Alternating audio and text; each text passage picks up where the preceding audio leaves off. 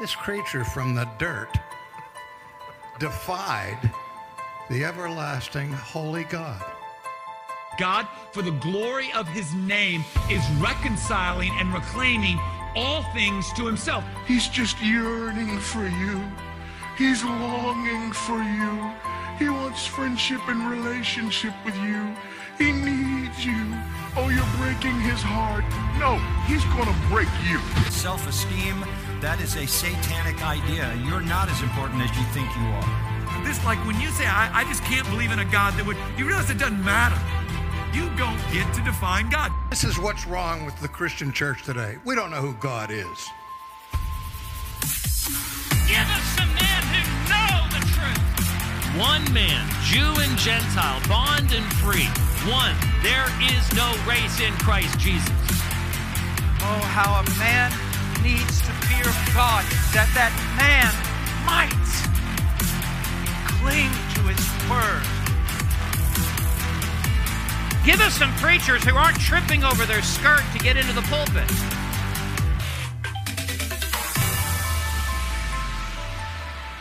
What's wrong with you people?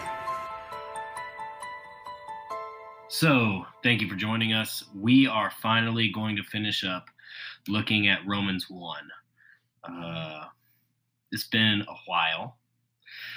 Go back and check the other 4 parts if you're just now tuning in. You'll need to know the other 4 parts in order for this to make sense. Yes, but let me tell you a funny story. So I was at a dinner, a dinner deal for some friends I have that are going overseas. And my old roommate was there, one of my old roommates, and he came over and, you know, he's a guy that me and him, he subscribes to the podcast, but me and him, like, if we start talking, we talk for hours. It's kind of like and me. Yeah. But I mean, we would have nights where we would start a conversation at like 8:30, 9 o'clock, and we wouldn't finish until 2 a.m. I mean, we just talk for hours. I mean, great. And we have, you know, a lot of differing views, but the conversations were so rich and edifying.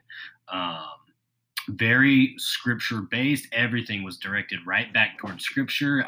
I'd say something like, you know, well, what about this in scripture? And he'd be like, yeah, but then we got to look at this. And it's just back and forth. You know, it's really good conversation. But, you know, he came over and he talked to me and he said, you know, I'm really enjoying your Romans study. And he goes, when are you going to finish that? I'm like, we're finishing it soon, I promise. So, Travis, I know you're listening. This episode's for you, buddy. There you go, man. There you go. Well, and because we are diving into and expositing probably some of the heaviest passages of Scripture found in the New Testament. AG, why don't you pray for us, man, before we get started, and then absolutely, we'll kick it off. Yeah. Lord, we thank you for this time that we can gather together and we can dig through your word, whether it be, you know, those who listen on Friday or those who download and listen, you know, whenever and wherever they are. Father, we ask that our hearts would be changed by these passages. These are not passages that we should come to lightly, but that we should allow them to weigh heavy on our hearts, because even as we're about to see, the verses that we're going to break down and look at, this is where, if we once were, if not for the grace of God as believers, this is where we would be heading. So we thank you for pulling us out of that, Father. We ask for your Spirit to keep us and hold us and guide us and direct us. And we ask that this exposition of the last portion of Romans 1, we ask that it would just be glorifying to you, Father, in everything that we say and do. We love you and we thank you. Amen. Amen. Well, man, I kind of thought we should back up and not go through what we've already gone through, because the last time the three of us, Nick, myself, and AG, last time the three of us were together, we walked through 18 through 25, and then AG, he did 26 and 27 a few weeks back. Man, I kind of thought, just for context, we should read 18 through 32. What do you think, man? Sure. Should we do that? All right. So, and I have a feeling we're both reading out of the same translation, the non-Arminian Standard Bible. That's right. All right. Romans 1:18. For the wrath of God is revealed from heaven against all ungodliness and unrighteousness of men who suppress the truth in unrighteousness. Because that which is known about God is evident within them, for God made it evident to them. For since the creation of the world, his invisible attributes, his eternal power and divine nature have been clearly seen, being understood through what has been made, so that they are without excuse. For even though they knew God, they did not honor him as God or give thanks, but they became futile in their speculations, and their foolish heart was darkened. Professing to be wise, they became fools and exchanged the glory of the incorruptible God for an image in the form of corruptible man and of birds and four-footed animals and crawling creatures. Therefore, God gave them over in the lusts of their hearts to impurity, so that their bodies would be dishonored among them. For they exchanged the truth of God for a lie, and worshipped and served the creature rather than the Creator, who is blessed forever. Amen. For this reason, God gave them over to degrading passions. For their women exchanged the natural function for that which is unnatural. And in the same way, also the men abandoned the natural function of the woman and burned in their desire toward one another, men with men, committing indecent acts and receiving in their own persons the due penalty of their error. And just as they did not see fit to acknowledge God any longer, God gave them over to a depraved mind to do those things which are not proper, being filled with all unrighteousness, wickedness, greed, evil, full of envy, murder, strife, deceit, malice. They are gossips, slanderers, haters of God, insolent, arrogant, boastful, inventors of evil, disobedient to parents, without understanding, untrustworthy, unloving, unmerciful. And although they know the ordinance of God, that those who practice such things are worthy of death, they not only do the same, but also give hearty approval to those who practice them. The word of the Lord. So what's interesting to note here, and I just kind of wanted to, just as an introduction, talk about the different types of wrath that we see in Scripture. We see eternal wrath. And that's hell. That's the lake of fire. That's where Scripture says the worm dies and is not quenched. You have eschatological wrath, and we see some of that in the Olivet Discourse in Matthew 24, the book of Revelation, chapters 6 through 19. You've got massive judgments that appear and open up. And wow, if you've never read the book of Revelation, please do so. You've got cataclysmic wrath, right? The flood, Sodom and Gomorrah being wiped off the planet. In the New Testament, you've got the destruction of Chorazin, Bethsaida, Capernaum. Look at the destruction of Rome in 70 AD. And then you've got, hurricanes, earthquakes. One of the examples that I read about this week was in 75 AD, Pompeii. There was a volcano that erupted, and the ash and stuff that was in the air, when people breathed it in, they immediately died. And however they were, whether they were standing, arms in the air, whatever the case may be, that's how people found them, because it was an immediate asphyxiation. That's right. Then you've got sowing and reaping wrath, right? Hebrews says, whatever a man sows, he reaps. But the wrath that we're seeing here is the wrath of abandonment, and AG did a great job of really talking about that in the last episode out of Romans 1. And there are other places in Scripture where you see the wrath of abandonment. The sons of Israel in Judges 10, Samson in Judges 16, and what's interesting in that account of Samson didn't know that the Lord had departed from him. But he had, because his hair had been cut. In Acts 14, Scripture says that the Lord will remove himself from generations. And then now we're here in Romans 1, and we see in verses 24, 26, and 28, wrath of abandonment. We are seeing God, and AG, I'm quoting you from the last episode, man, removing his restraining grace, and giving people a hearty shove. And then in my studies this week, what was interesting, man, my mind was blown. And this is why it's so important to study languages. Why it's really important to get into the Greek and the Hebrew, because sometimes in the English translations we can lose some of the emphasis. And so just kind of starting to plow through this, verse 28 is where we are. That's the subject of this episode, 28 through 32, and finishing this up. So Paul says, and they did not see fit to acknowledge. Now the they, big picture, this is a collective society. It's not a church. However, is something I'm going to get into later. It does apply to those who call themselves churches. And in fact, I'll get into that later. But it says they didn't see fit to acknowledge. Now, something interesting that I found here, I was listening to Martin Lloyd-Jones talk about this, and Lloyd-Jones was saying that this word acknowledge, in the Authorized Version, what he was preaching from when he preached on this, he said it means they didn't approve of God in a testing way, like you test metal. To so they, number one, people think that they can test the Lord, and that we can make God in our image instead of us being made in his, and think that he is the clay and we are the potter.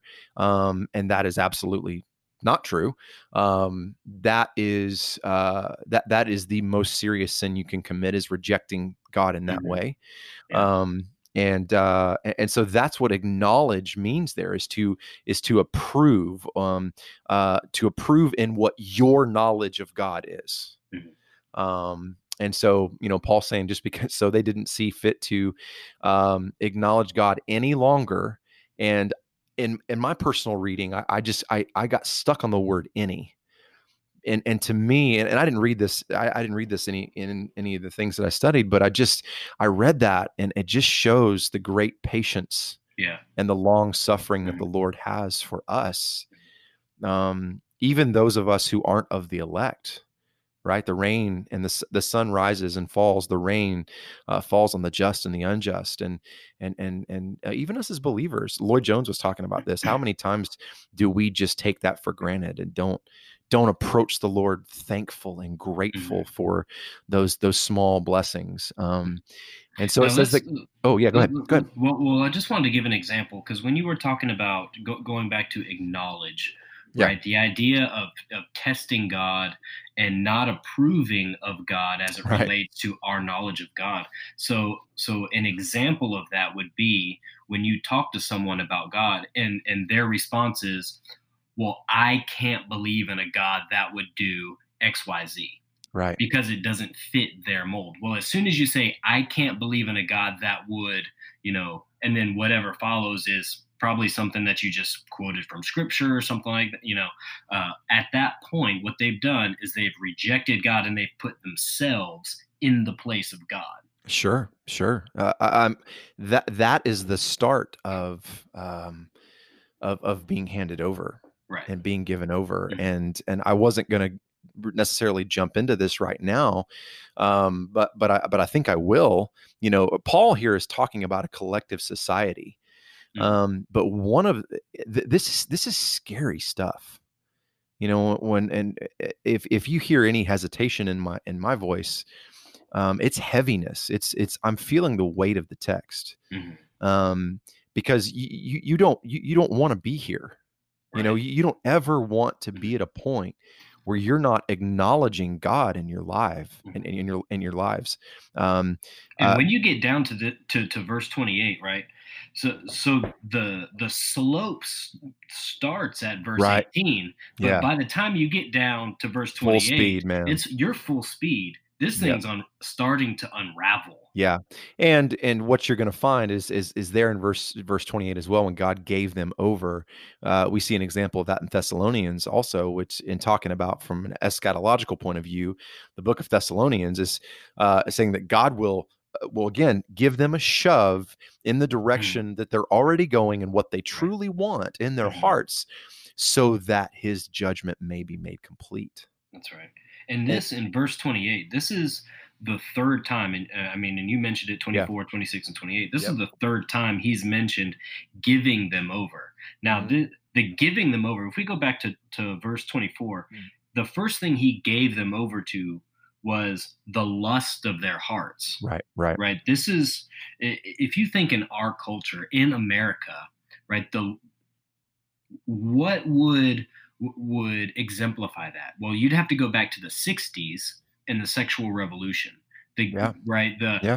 Free love, burning of bras, all that stuff, right? But I forgot about that. but that is a giving over to the lust of what you want. Yeah.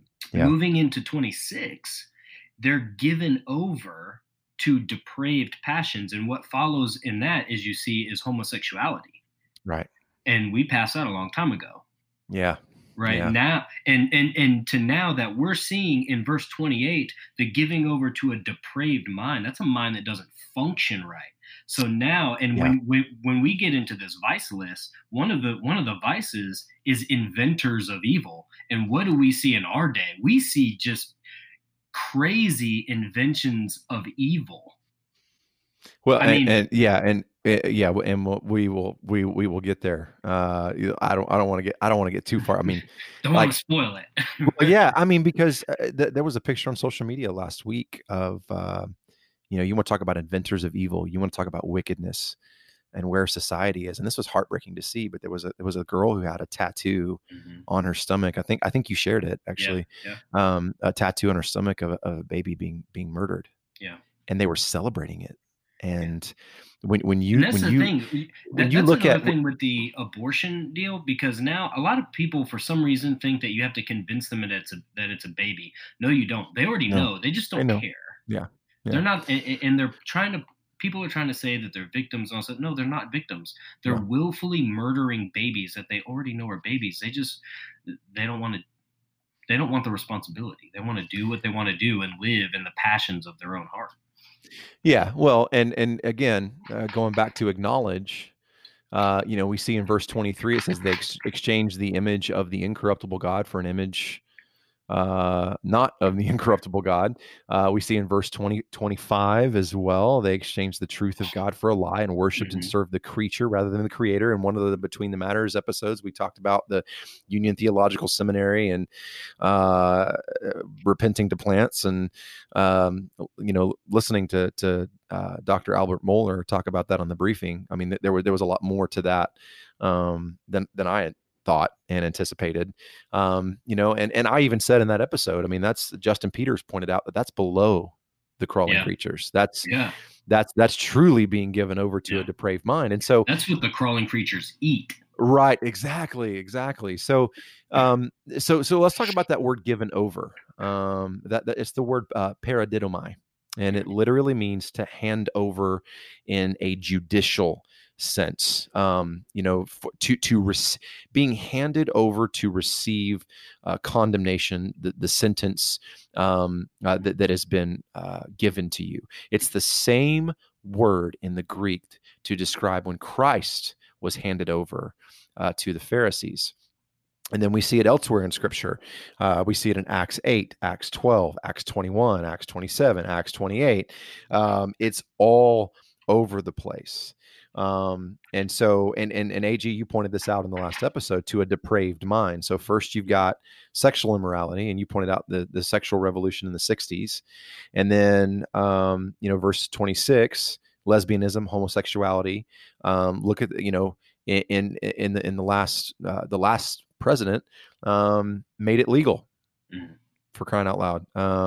So we've gone past that, but this is a third level. This is being given over, as Dr. Steve Lawson reminds us, to that total depravity. That's right. The restraining grace has been removed, and God has said, "This is what you want. This is what you're choosing. This is what you're worshiping. Go." Mhm. Go. This is ultimately what you want, and so I'm gonna. And that's back to that shove. I'm not just going to leave you to it. I'm going to shove you in that direction Right, towards it. right. And going back to earlier in the chapter when he says those who suppress the truth, and I think you mentioned it again in the last episode. It's like trying to hold a beach ball underwater. It's like the illustration that Dr. Lawson gave was handing a drowning man a bowling ball. Yeah, it's that, and so. Now here's why I said what I did at the beginning when I said this is about a collective society, but it also can apply and does apply, I wholeheartedly believe, to those who would call themselves believers and those who would call themselves a church. Now, whether or not they're a part of the invisible or visible church is not up to us to decide. We can make calls based upon the fruit that we see, but just this week, Bethel, I'm going to quote Bill Johnson here. Music bypasses all of the intellectual barriers. And when the anointing of God is on a song, people will begin to believe things they wouldn't believe through teaching. So here you have a church, which really, let's call it what it is. It's a cult disguised as a church. And this man is admitting that they're trying to bypass the mind. They are trying to suppress the truth of God. And Martin Lloyd-Jones said that judgment is coming, and it's going to, as Scripture says, begin at the house of God, where it should begin because of the claim we make. Close quote. That's quote, close quote. So it's one of those things that when you get into this, the thought of God handing you over and giving you over to your sin is terrifying to me, especially, and I'm not going to get into it here, but especially after everything I've walked through recently. That's a terrifying thought, man. And then just thinking about once the handing over reaches the mind, right? Because everything that we do in the Christian life first filters through the mind. That's right. That's Romans 12. Be transformed by the renewing of your mind. That's where everything has to start. Because once it comes through the mind, it then channels through the heart, which then comes through the body and outward expression. And what James says, right? James says where sin is born is in the mind. The battle is for the mind. When you see Scripture say we need to hide God's word in our heart that we may not sin against him, the word heart in the Hebrew is the whole person. It is the mind. Right.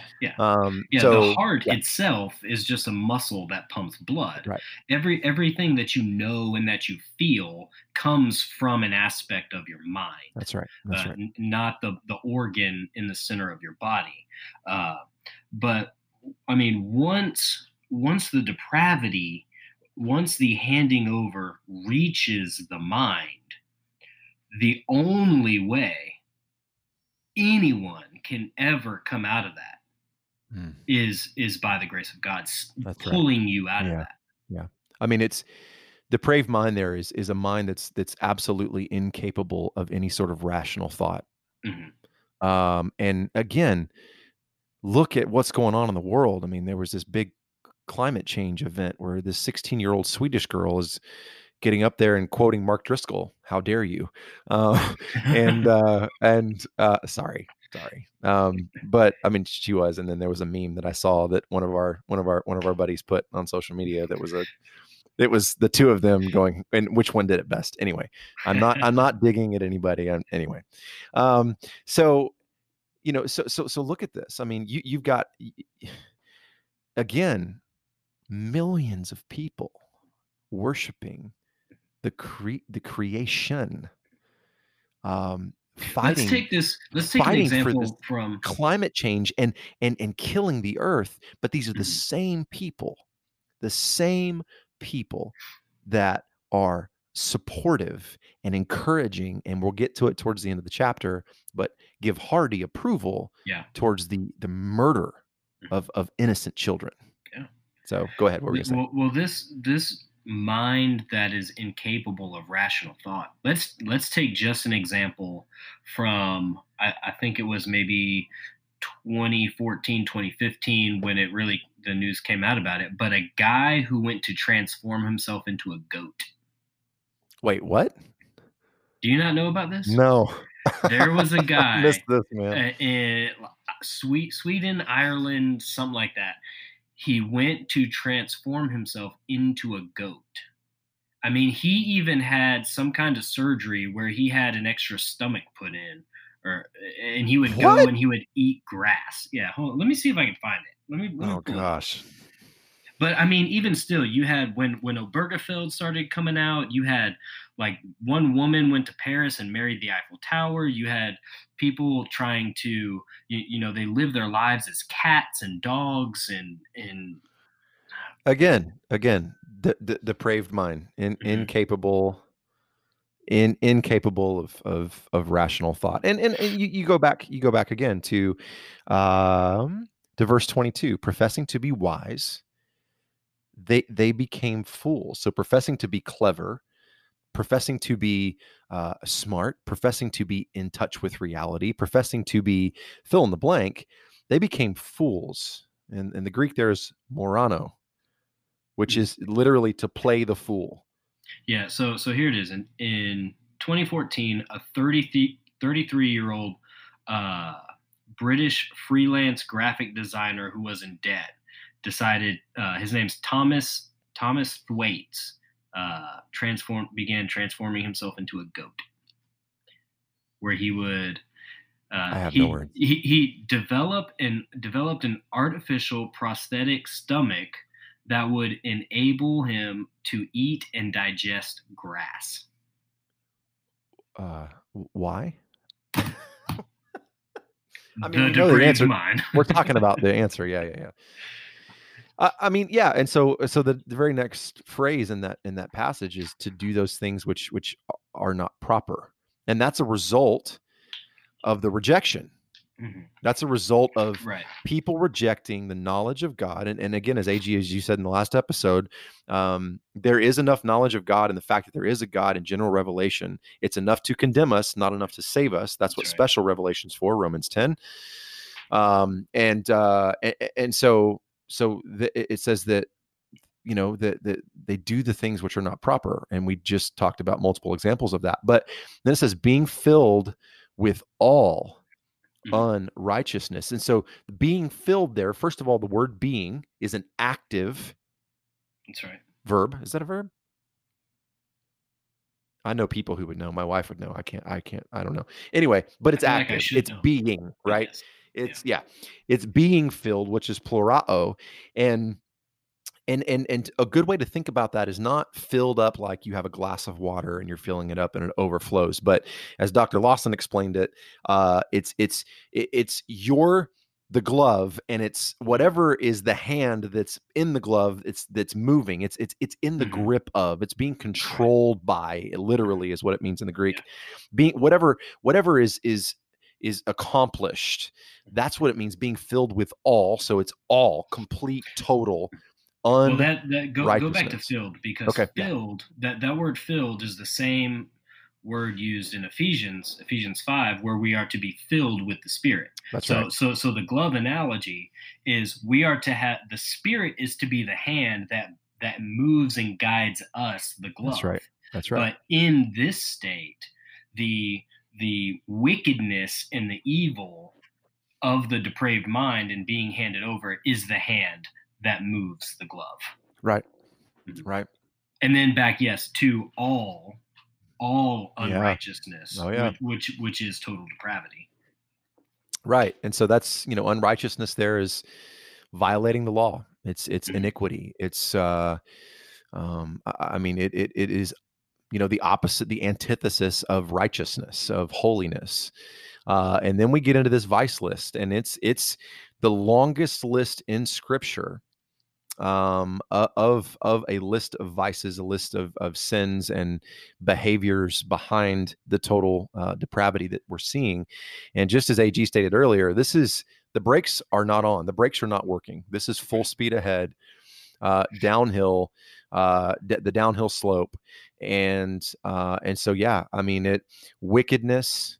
That's evil plots and scheming, and greed is a desire and a grasping for, with aggression in the Greek it said, for more, for what you are not supposed to have, covetousness, and then you got evil, and that evil there is the desire to injure others.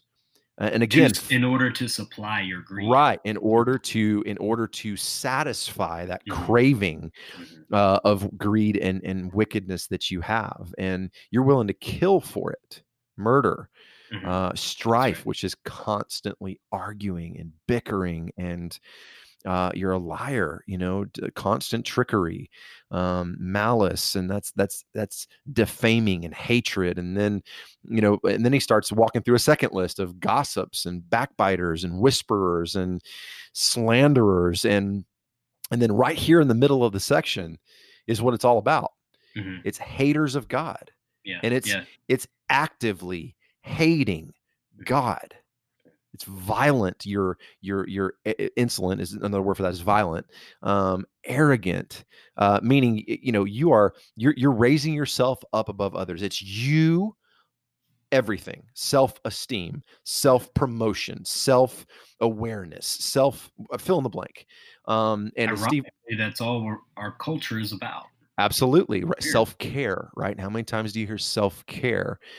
And now, don't get me wrong. It is important to take care of yourself, and that's a biblical concept, to take care of the temple of the Holy Spirit, and that's important. I'm not saying that, but what I'm saying is when you raise that and elevate that to a level where you're loving yourself more than you love God and more than you love others around you. And as Steve Lawson, I'm going to quote Dr. Lawson here.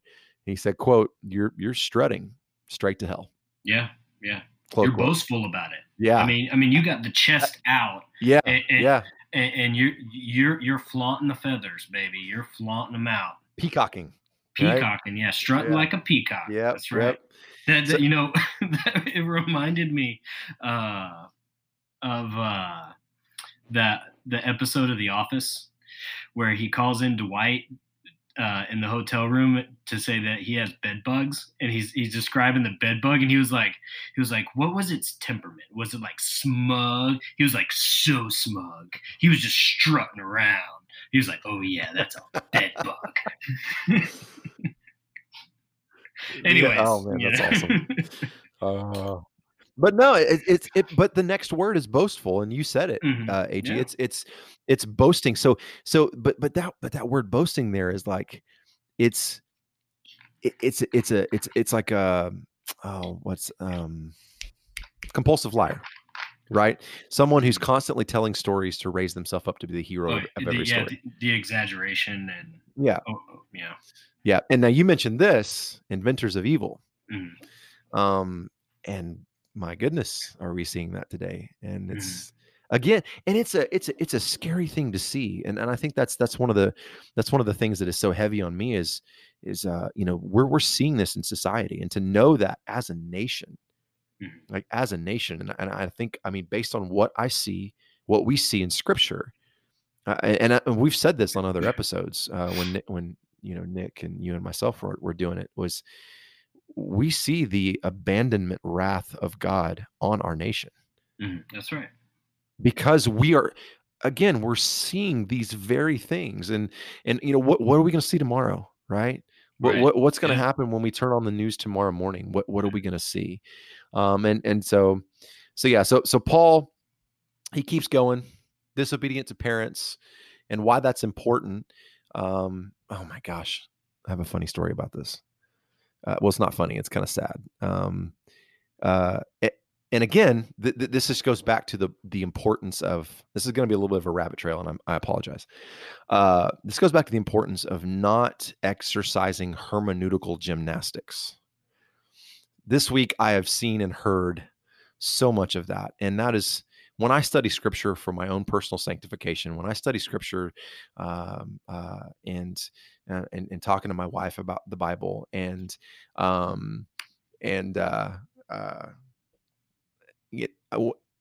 I always want to study and show myself approved, even if it's for my own sake, right? I want to make sure that I'm getting it right in context. I want to make sure that I'm not, I'm just not taking things out of context. And so it's important to talk about this disobedient to parents here, because I've actually heard people tell others, because in Ephesians it says to honor your parents, and that this command comes with a reward. Mm-hmm. And I've actually heard people take that as, if you do this, God's going to take care of you. There's going to be this hula hoop of safety around you. Nothing's going to touch you. You're going to be fine. You're not going to get sick and all this stuff. And I'm sitting there. I'm actually there. I'm not listening to this online. I'm actually in the room, and I swear my jaw was on the floor, and my eyes were probably twice their size. So I'm like, that's not what this means. The reason that Paul is mentioning this in Romans, he mentions it in Ephesians, is because in the Old Testament, if you did not obey your parents, you could be put to death. Mm-hmm. The reward of not being disobedient to your parents is that you get to live. That's right. But the reason that that's important here is because if you're disobedient to your parents, and they're supposed to be the ones closest to you, regardless of whether or not they're believers, by the way, that shows you have no regard for authority. Right. And this is why loving the discipline of the Lord and loving discipline that is meant to be restorative and corrective is so important. Mm-hmm. And again, please know I'm not just sitting here saying that. I'm not going to get into detail, but I've experienced this recently. Mm-hmm. And it is something, and I'm to the point where I am very grateful. And I was at the time, very grateful for the Lord's discipline in my life. Very, very, very grateful. But anyway, so moving on. Without understanding. Mm-hmm. So we got inventors of evil, disobedient to parents, without understanding. Again, no discernment, no rational thought. This goes back up to the depraved mind piece. You're not able to discern right from wrong. You're not able to discern heresy from not. You're not able to discern when someone who professes to be a pastor is trying to talk about speaking in tongues and completely taking the book of Corinthians out of context. And yes, I am speaking specifically about someone, but it's important. Like when I look at this list, and AJ, you chime in, man. Like when I look at this list, obviously there are times in my life, and I know there are times in your life, and all of our lives, where we do some of these things. Sure. We have moments where we are inventors of evil, that we're slanderers, right? We have moments where we're boastful. We have moments when we're unmerciful, untrustworthy, unloving. But the difference is it isn't full speed ahead. And That's for right. those of us who are in Christ, we will respond to his discipline, and by his irresistible grace, will be rescued from that. So that's the difference between the restraining hand of God and the right. release of the restraining hand of God. So when we'll just take arrogant, right? Because oftentimes, especially being Reformed, I mean, sometimes we come off as arrogant, and sometimes we are. Let's just be honest. Sometimes we are arrogant about it. Absolutely. But what happens? I mean, what does the Spirit do? He convicts us of that. And that's the restraining hand of God, pulling us back so that even in our arrogance, we're humbled. And then we have to go to whoever we were talking to, whether it be a single person or a group of people, humble ourselves and say, man, I was wrong. I'm sorry. Right. And that's the difference. So when you see the restraint of God on a believer versus someone who falls in this list that has been pushed in that direction, once they reach this point, those who are ungodly and unrighteous, those meaning those outside the kingdom of God, they don't care about this. They have no conscience about it. Well, okay, so some encouragement for, because I would venture to say that most of the people that listen to Matter of Theology are believers. Sure. We don't know that. We're we're making that assumption based on the people that we have interacted with and talked to. But remember who they are. Mm-hmm. They are those outside of the kingdom of God. So those outside of the kingdom of God that are doing these things is who God is giving themselves over to, or He's giving them over to that. So and I do be want encouraged. To say, I do want to say this. But go ahead. Well, no, it's just it is encouragement. What I want to say is that if we see those whom we know that are outside of the kingdom of God, that when they act in one of these ways, and then the conscience of what they're doing, draws them back and says, hey man, I'm sorry. They come to you, they apologize. Yeah. And this could be a little bit reading into the text, but I think it can be validated. Is that is God working on the person to draw them to Himself? Sure, right? Sure. In order to, a non-believer that acts that way, that they realize what they did was wrong, again, sinning against you or whoever, they go to them, that, they ask for forgiveness, they apologize, whatever, because this person in these words are the people that have been given over that don't care. The person who is outside of the kingdom that does care, I would venture to say that is God working on that person. And that's just someone that you need to go more after with the gospel. Right. Well, and that absolutely, man. And that's a fantastic call out. And it is true. I don't think it's reading into the text. Again, you find that elsewhere in Scripture. Mm-hmm. Scripture to interpret Scripture. Well, I just meant this specific text. Yeah, no. Oh, yeah. Again, I'll repeat what I said. I don't think it is because of what else you see in Scripture concerning that. So and you said something, again, you want to talk about when we do practice those things, and when the Lord does show his grace on top of grace, His kindness that leads us to repentance. When you posted something last week, I think it was last week, but about learning things from an experiential point of view, and it's a humbling thing, and it really does help you grow. So what Paul's talking about here in at the end of Romans chapter 1, and he continues all the way through the middle of chapter 3, by the way, with the bad news. Are those outside of the kingdom of God? All of those who are not of the elect, not of God's children, and that is the truth. And so, back to the text, we got without understanding, untrustworthy, covenant breakers. Unloving. So there's unmerciful. So there's no natural affection. There's no mercy at all. And again, you see that all over the place right now in the world. We'll love you as long as you think the way we do. Right. Exactly. Be tolerant, but we're not going to be tolerant of you. So this next section here, and although they know the ordinance of God, that those who practice such things are worthy of death. Mm-hmm. So, and this is huge. This is the issue.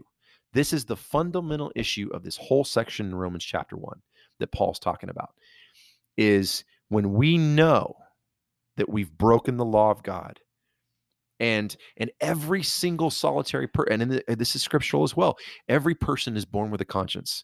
Everybody knows when they've broken the law of God. But the difference is these people that Paul's talking about, these people have had their consciences seared with a hot iron and don't feel that anymore. That's right. And that's the importance, and that's of killing sin. That's why we do that. That's why we hide God's word in our heart. That's why we are transformed by the renewing of our mind. That's why it does matter what goes in. It does matter that we're not listening to Bethel songs. It does matter that we're studying scripture with the right hermeneutic. It does matter the kind of preaching that we sit under. It does matter. The things that we read, the things that we watch in entertainment, all of that matters, because if it's something that's contrary to Scripture, it is going to aid in the searing of our consciences. And so although we know the ordinance of God, and that those who practice these things are worthy of death, that's eternal death. That's eternal damnation. That is that eternal wrath that I was mentioning there at the beginning. So they not only do the same, and this is the one that just still gets me, but give hearty approval to those who practice them. So they join in approving, they agree with, they applaud, they celebrate. It's no longer in the dark. It's no longer in the closet. Right. It's exciting. It's the state of New York allowing abortions to happen right up until the moment of birth. Mm-hmm. And when it's passed, you hear applause and cheering. It's celebrate who you are, be who you are. I was born this way. I mean, it is all of this stuff. And it is those who are, I mean, Paul specifically talking about those who give hearty approval. Mm. Wow. And immediately my mind, yesterday I'm praying and writing, and my mind immediately goes to, again, and this is why I kind of mentioned the church or those who call themselves churches, who may or may not be, but when they start giving approval to these things, just today, the Methodist Church is still talking about splitting over LGBTQ issues. Just today and this week, the whole climate change stuff. Just recently, you've got, I mean, all this stuff. You've got churches, Hillsong, that not only say it's okay if you practice homosexuality, but we'll actually let you be a leader. Mm-hmm. That's hearty approval. Yes. That's wow. That's scary. In my opinion, and then this is just me. This is just my opinion.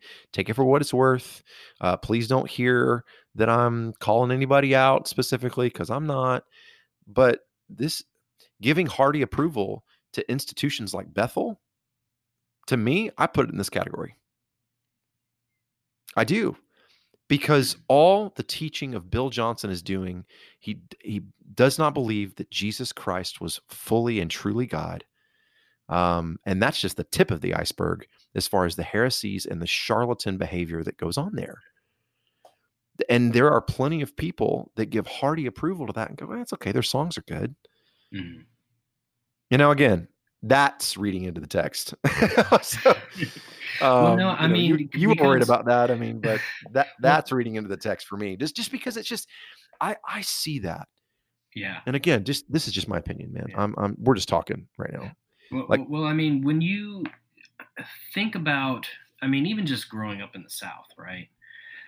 As long as someone calls themselves a Christian, they're accepted, right? So, and there's really no one sits around and waits to see if fruit comes from out of their lives, right? They say that they're Christian, and just like the altar call episode that was just posted, man, like as long as they went down the front, they prayed a prayer, they signed a card, we pronounced them a Christian and a member of the church, and then we don't second guess it, we don't look back. Church places that call themselves churches that really, and you can say that hold to that form of decisional regeneration. They approve this stuff. As long as you say that you're a Christian, well, then you're a Christian, and really you can live in this and you'll be saved, because ultimately their goal is just saved from hell and in the wrath of God. It's not actually saved in order to worship God, in order to get Christ and worship God for eternity. It's not a love of God. It's right. A fear of God and not wanting. It's more of a fear of hell and not wanting to just burn in hell. It's wanting to just get their foot in the door of heaven. Right. I mean, is it one of those things that you just want your fire insurance, or do you want Jesus? Right. I mean, So, which I mean, and with the churches, places that call themselves churches that give hearty approval to this stuff, it's growing at a rapid rate. yeah, I mean, yeah, I mean, it right is. when Obergefell decision was passed, reverends and ministers and stuff were just chomping at the bit to be the first person, to marry a couple, under this new. I'm not going to call it a law because really it's not. It's a Supreme Court opinion. It's not actual Right. law. But they were reverends and ministers and stuff were chomping at the bit just to be the first person, to marry off one of these couples. And yeah, man, it's giving hearty approval. It's saying these things are okay. It's saying that the sins that hung Jesus on the cross are perfectly okay for you to live in them unrepentantly. I mean, how much more of a slap in the face or a spit in the face of Jesus, could you have? I mean, this is literally Jesus walking up to the cross and giving approval to this is being the person that spits in his face, that pulls on his beard. Yeah. And that's, I mean, denying his deity, telling people that when you listen to these songs, it bypasses all intellectual thought. And this is actually, it bypasses all teaching. That's a slap in the face to the Word of God. That's a slap in the face to the infallible, inerrant, and all sufficient Word of God. And let's throw another thing on that. Let's throw false miracles, such as growing of legs 1/4 of an inch, right? Because this really ticks me off, because you have a guy that his whole thing is going around and growing people's legs out 1/4 of an inch, right? And talking about this great miracle, but you don't ever see him going to the VA hospitals and growing out military personnel's legs, right? That they were lost in battle, right? You don't see that. You don't see guys like Todd Bentley, right? Who was supposedly, and that's a whole other thing about him, man. That guy's loony. But I mean, he's supposedly this faith healer. His wife, his first wife, before he cheated on her, she has a rod in her leg. She has no knee. Yeah. Nope. Well, how come he didn't heal her? Because he can't do what he claims he can do. Why does Bill Johnson still wear glasses and yet talk about all these healing things, right? These healing miracles and stuff.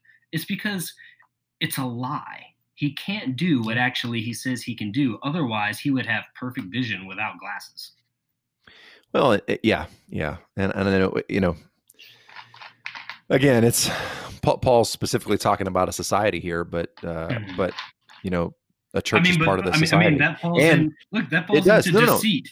And that's what I was going to say about it, and then they're arrogant. Absolutely. No. And that's, no, absolutely. I mean, you could walk down that list. Insolent, arrogant, boastful, inventors of evil, disobedient to parents, without understanding, untrustworthy, unloving, unmerciful. I don't know of anything more on the scale of unloving and unmerciful than touting that you have the gift of apostolic healing, and then not using that for curing children of cancer. Right. Just as far as one example. And although they know the ordinance of God, that those who practice such things are worthy of death, especially those who profess. Again, going back to that Lloyd Jones quote, judgment will begin in the house of God because of what we proclaim. And that goes for any of us who have ever, or do ever, will be called or have been called at any time to talk about Scripture. Those of us who have been called to be husbands and fathers, and what we teach those in our care, we will be held accountable for.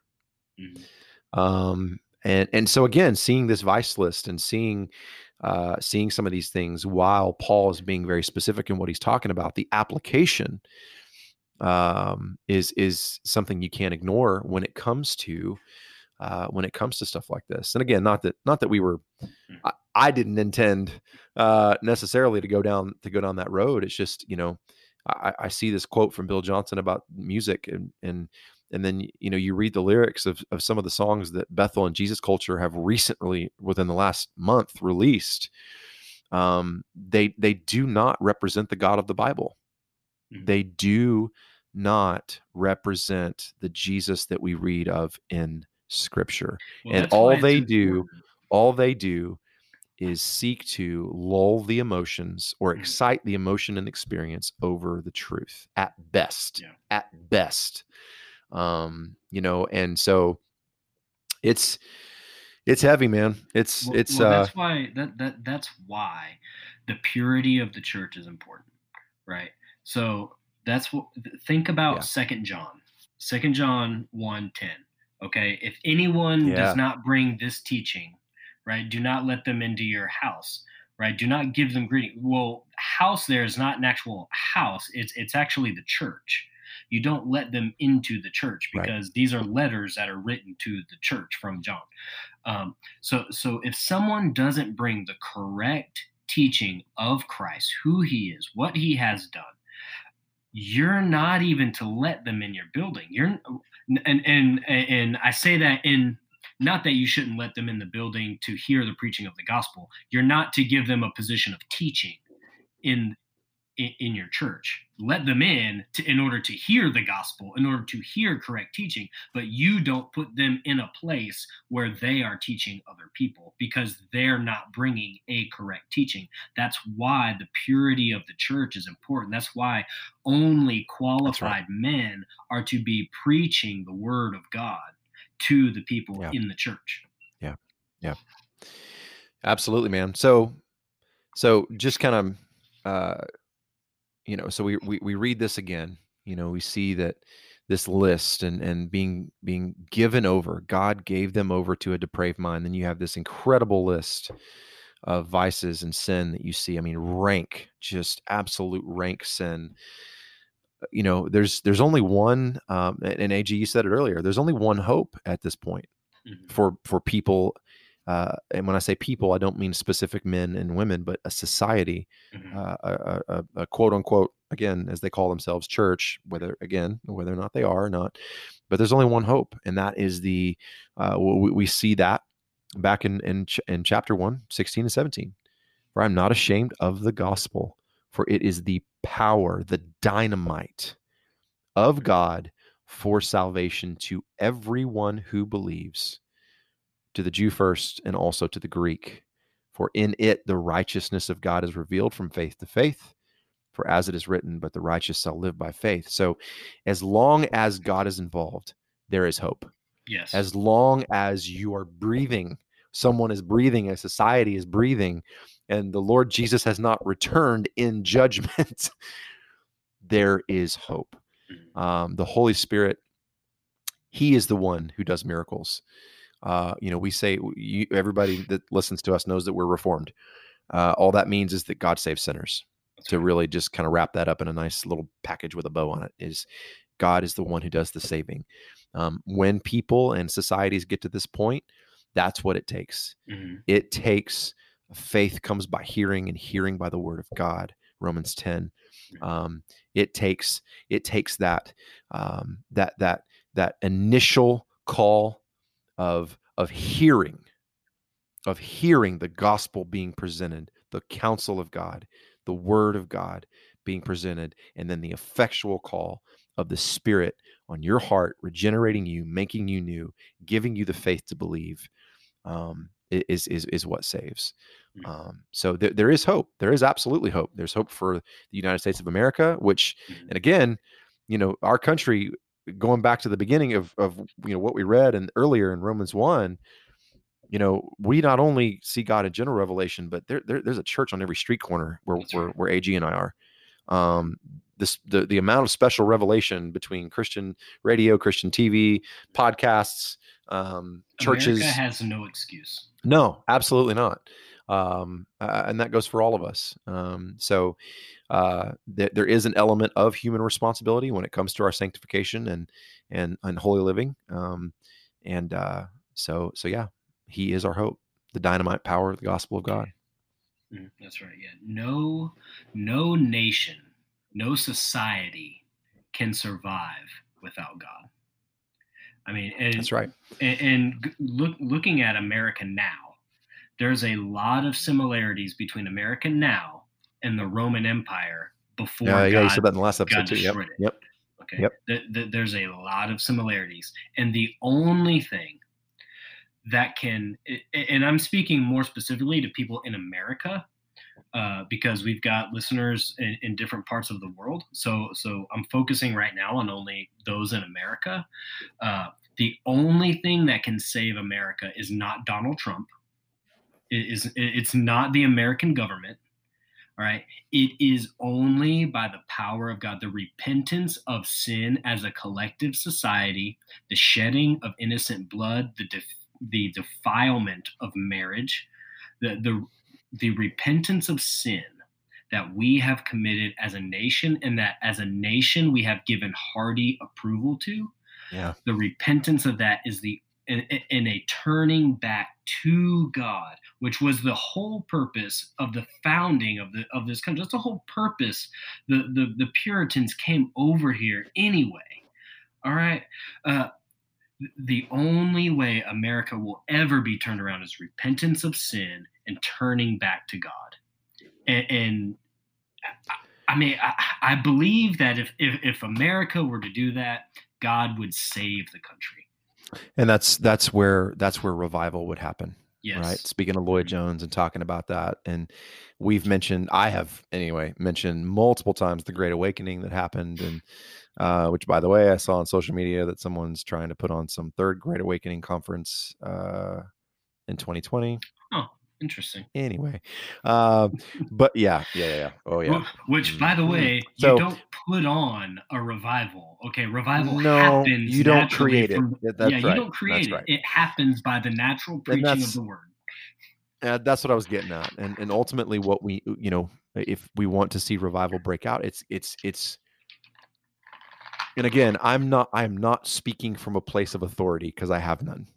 Okay, the only authority I have is what you see in Scripture, and that's not even mine. That's the Lord's, because it's His word. But how that's going to happen is for those who call themselves Christian churches to preach the word, all the word, to stop expositing movies, to stop being the hero of your own story. And as Dr. Lawson would say, you need to read the text, teach the text, and exhort the will. And print out a copy of Sinners in the Hands of an Angry God and give it to your congregation. And again, just preach the word. You preach the word of God. You remain faithful to the depth of your ministry, as Dr. John MacArthur would say, and let the Lord take care of the breadth. That's right. And He will. What's going to happen as long as preachers are faithful to the preaching of the word? What they're going to find out is that the people in the congregation, their hearts are going to be changed, and they're going to become more hungry for the word of God. Yeah. That way, when it's not preached, they're disappointed, and they're dissatisfied because they weren't fed. There's a hole, right? When you get hungry, there's a hole in your stomach, and you crave sustenance. So when there's no preaching of the word of God, you're depriving your congregation of strength, of energy, of sustenance. Yeah. That which would sustain them. So, right. As pastors, preachers, no matter where you are, if you're not preaching the word of God, if you're preaching your motivational speech, whatever, exegeting movies, stop right now. And if you were to start preaching the word of God, right? One, those who will leave, you will know, were those who were not truly converted because they have no desire for the word of God. Those who remain will be ever more hungry for the word of God. And I guarantee you, as long as you remain faithful, those who were lost, who left, will be replaced by more who are hungry. I mean, and I've seen it just in the past 3 years since I've been at our church, is that the more the gospel is preached, the more we hold to scripture and the faithful teaching of the text, no matter what book we're going through, whether it's Old Testament, That's right. New Testament, people come because they're hungry for the word of God. That's right. That's right. That's right. Amen, man. Amen. I'll hop down off my soapbox now. Oh man, that's a good soapbox. You can stay on that one. But man, yeah, that's Romans 1. It only took us 3 months, 4 months, whatever it was. Yeah, 5 episodes, and well, that's one of those books and chapters, and both AG and I are continuing to study the book of Romans. Where it's really about quality versus quantity. It's not about how fast you can get through it. Right. Our aim, right, for all believers is for us to be doers of the word, not just hearers, not just taking in knowledge to store it up and never putting it into practice. And that'll get you in trouble. Trust me. Learn from me. It's a good bad example, right? Yeah. The good example of what not to do. Right. I display that every single day. Well, we all do, man, and that's something that I'm constantly reminded. Everybody hears that expression, right? People suck, man. We all do. Everyone. Every single man. Every day, I'm just trying to suck less than I did the day before. Oh, by the power of the Spirit and the work of the Word, Lord, let me suck less today. That's right. Yeah, that's my prayer. Lord, help me to suck less. Amen. Yeah. That's it. So, but with that, we're going to wrap up this episode, along with wrapping up Romans 1. Definitely didn't intend for it to take this long. No. But there it is. It's done. Romans 1. And, you never know. We may, if you have passages that, that may be trouble passages, send them to us. Be like, hey, man, I can't quite get this. Can you guys dig through this and help me understand this? We'd love to do that, because I think, thank you for saying that, man, because I love it. I like the topical stuff and how we can apply scripture from an application point. And again, just right, 3 guys just getting together and just talking theology, talking the Bible. But running through exposition of the word is I mean, personally for me, anyway, I can't speak for the other 2 dudes, but I love that. That's just like, and just like AG and I were talking, when you guys suggest anything or suggest topics or passages, or the things that we do, the things that we talk about on the podcast, these are things that when we're studying for this, because we never just get together and just, wing it, and we never have. Right. Nick didn't either when he was doing it. But studying this stuff, it aids in our further sanctification and growth, and being conformed more and more to the image of Christ, which is what it's all about. Yeah. So for me, anyway, thank you guys for the suggestions that have come our way, and keep them coming, please. Yeah, absolutely. Don't stop, because eventually topical stuff will run out, and then we just got to revisit old topics, which eventually we may. But I do want to say we are coming up on October, Reformation Month. Yes. All right. Forget Halloween. Who cares about that? Reformation Month. Reformation Month. All right. So this is kind of the plan. And just to, Chris, between you and me, this is the plan. Okay, man, I'm ready. All right. We're going to devote our shows to some aspect of the Reformation, right? What led to it, the benefits of the Reformation, why the Reformation is still necessary today, how it's being lived out today, but also are Between the Matters, kind of where we, and we've gotten a lot of good feedback from Between the Matters as well.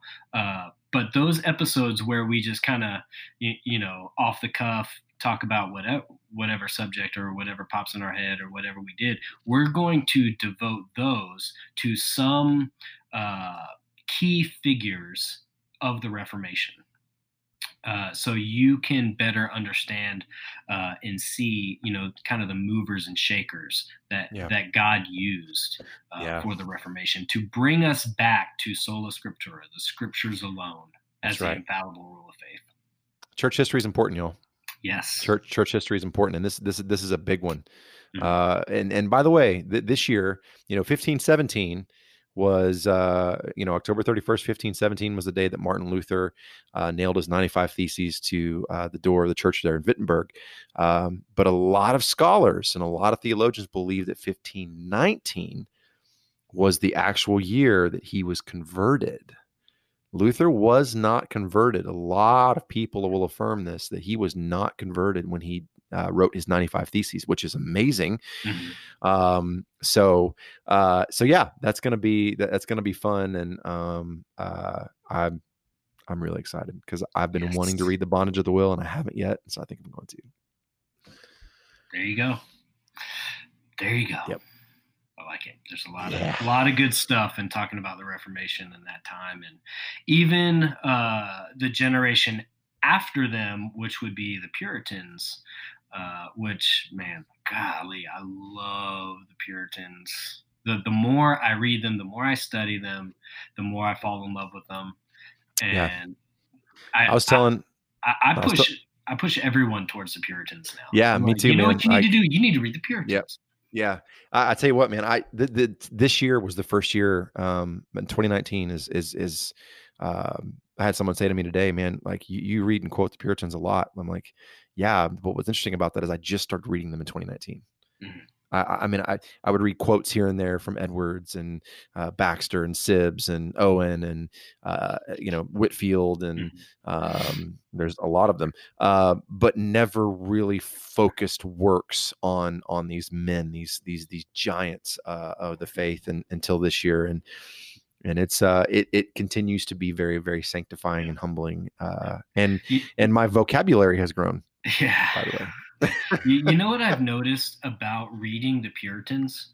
Because the Puritans were very heavy on the application of Scripture and living out what you actually believe.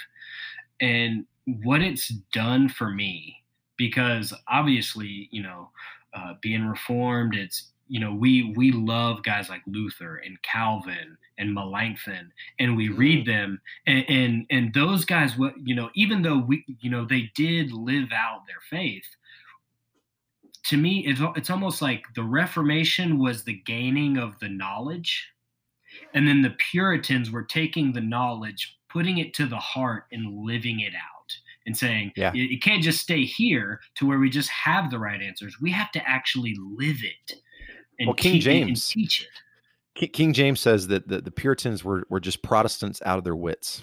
That's right. And I love that. And I hope, as I continue to grow in my and becoming more and more conformed to the image of Christ by the grace of the Lord, that people can say that about Chris. Is like, hey, that dude's just a Protestant out of his wits. Yeah. The continuation, even though Puritans are no longer around, but Puritanism will continue. That's right. So maybe after October, we should dive into some Puritan stuff. Maybe. Might bore people. Yeah. Maybe try to get a special guest or something. That's in the works. Yeah. So, but with that, we're going to get out of here. This has been Matter of Theology and the finale of Romans 1. Hope it was beneficial to you. Hope you learned a lot. Romans 1. Go back and listen to the other 4,000 episodes we did on it. So. No, just 5. Yeah. Including this one, right? 4. I think 4 including this. So 5 total. 5 total. Yeah. Yeah. Well, hey, go in the grace of God. Bye-bye.